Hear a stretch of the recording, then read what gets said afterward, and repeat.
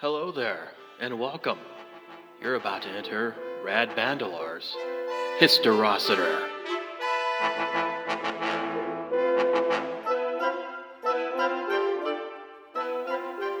Episode 3. Why are recycling bins red, white, and blue?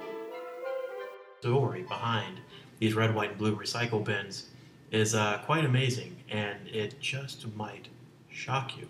Believe it or not, these bins have their genesis during the French Revolution. It was a time when flag-waving, bare-breasted women fought alongside pistol-wielding newsboys and fancy men who never went to war in anything less than their Sunday best.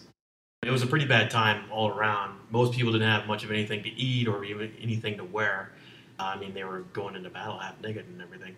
So a lot of folks were wondering, well, I have some stuff. How do I get it to the people who don't have some stuff? How do I spread the wealth? Well, it was thanks to this dude named Maximilien Robespierre, or Robespierre, I don't really know.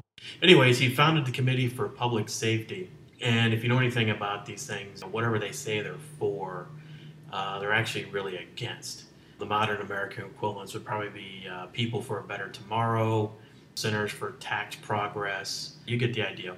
Whatever they say they're for, they actually have the opposite effect. And the Committee for Public Safety was no exception. So old Max here said, hey, if you got extra stuff, put it in these baskets outside your house. If you had some extra bread, put it in a bread basket outside your house. If you had some leftover wine, that goes into another type of basket. And if you had some paper that could be burned from warmth, or worn for shoes, or make a fancy hat, you could put those in yet another basket. And then the poor would come by and rummage through it and be like, whatever, you got crap, sir. And then they'd go on their merry way. The program wasn't mandatory, but it was highly encouraged, because you see old Maxie there, in addition to being the head of the Committee for Public Safety, was also in charge of the beheading program.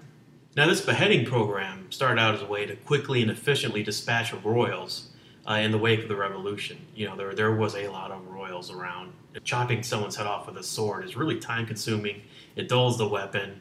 People's arms get tired. I've been lopping heads off all day. I can't just take it anymore. So this dude, presumably named Guillotine, invented a little gadget that comes down, head comes off, next one in, boom. Really, heads were flying off left and right. It got out of hand like these things always do. It starts off with, we're just going to execute the royal family.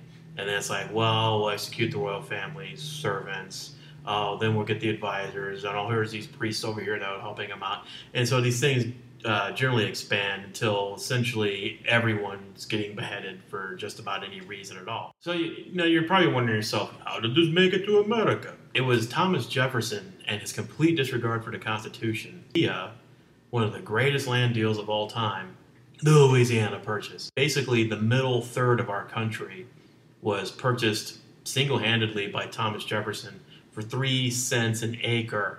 3 cents an acre.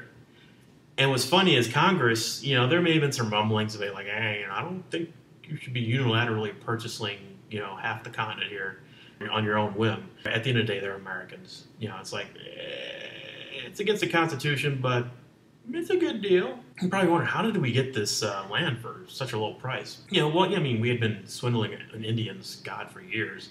I was like, here, take these useless beads and give us your most valuable land. It was something that we've been doing forever. We always stepped it up a notch, like Americans are always doing. So let's see if we can rip off a major European power. Napoleon came along, wanted to conquer Europe, but had this huge chunk of land that he had to defend and didn't really want to deal with.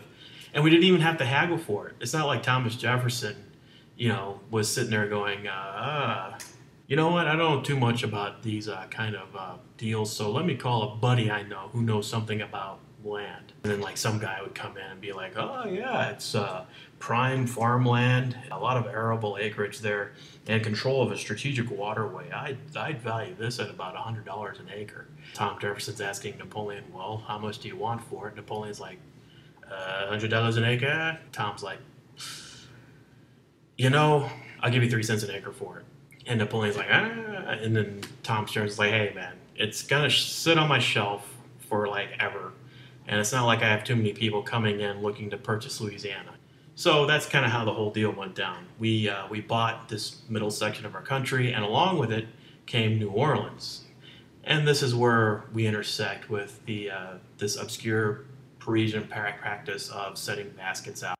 It was thanks to a French dandy named Jacques Leroux, who started Republic Services as a fish packaging company in 1846, but then he lost all his money in the Great Herring Day Massacre and had to hightail it out to California to look for more riches, where he started up another company called Republic Services in 1849, before he then lost all his money in a really bad mule investment. So broke, penniless, disgraced, he went where every other loser goes. He went to Nevada and started up the third Republic Services to help pick up and clean up trash left by the other losers in the area. And the rest is history. Oh, and the reason for the colors of those bins? The blue, white, and red of the French tricolor. You've been stacking them wrong the whole time. That's it for this episode. Please walk, don't run, as you exit. Rad Bandolars. Hysterositer.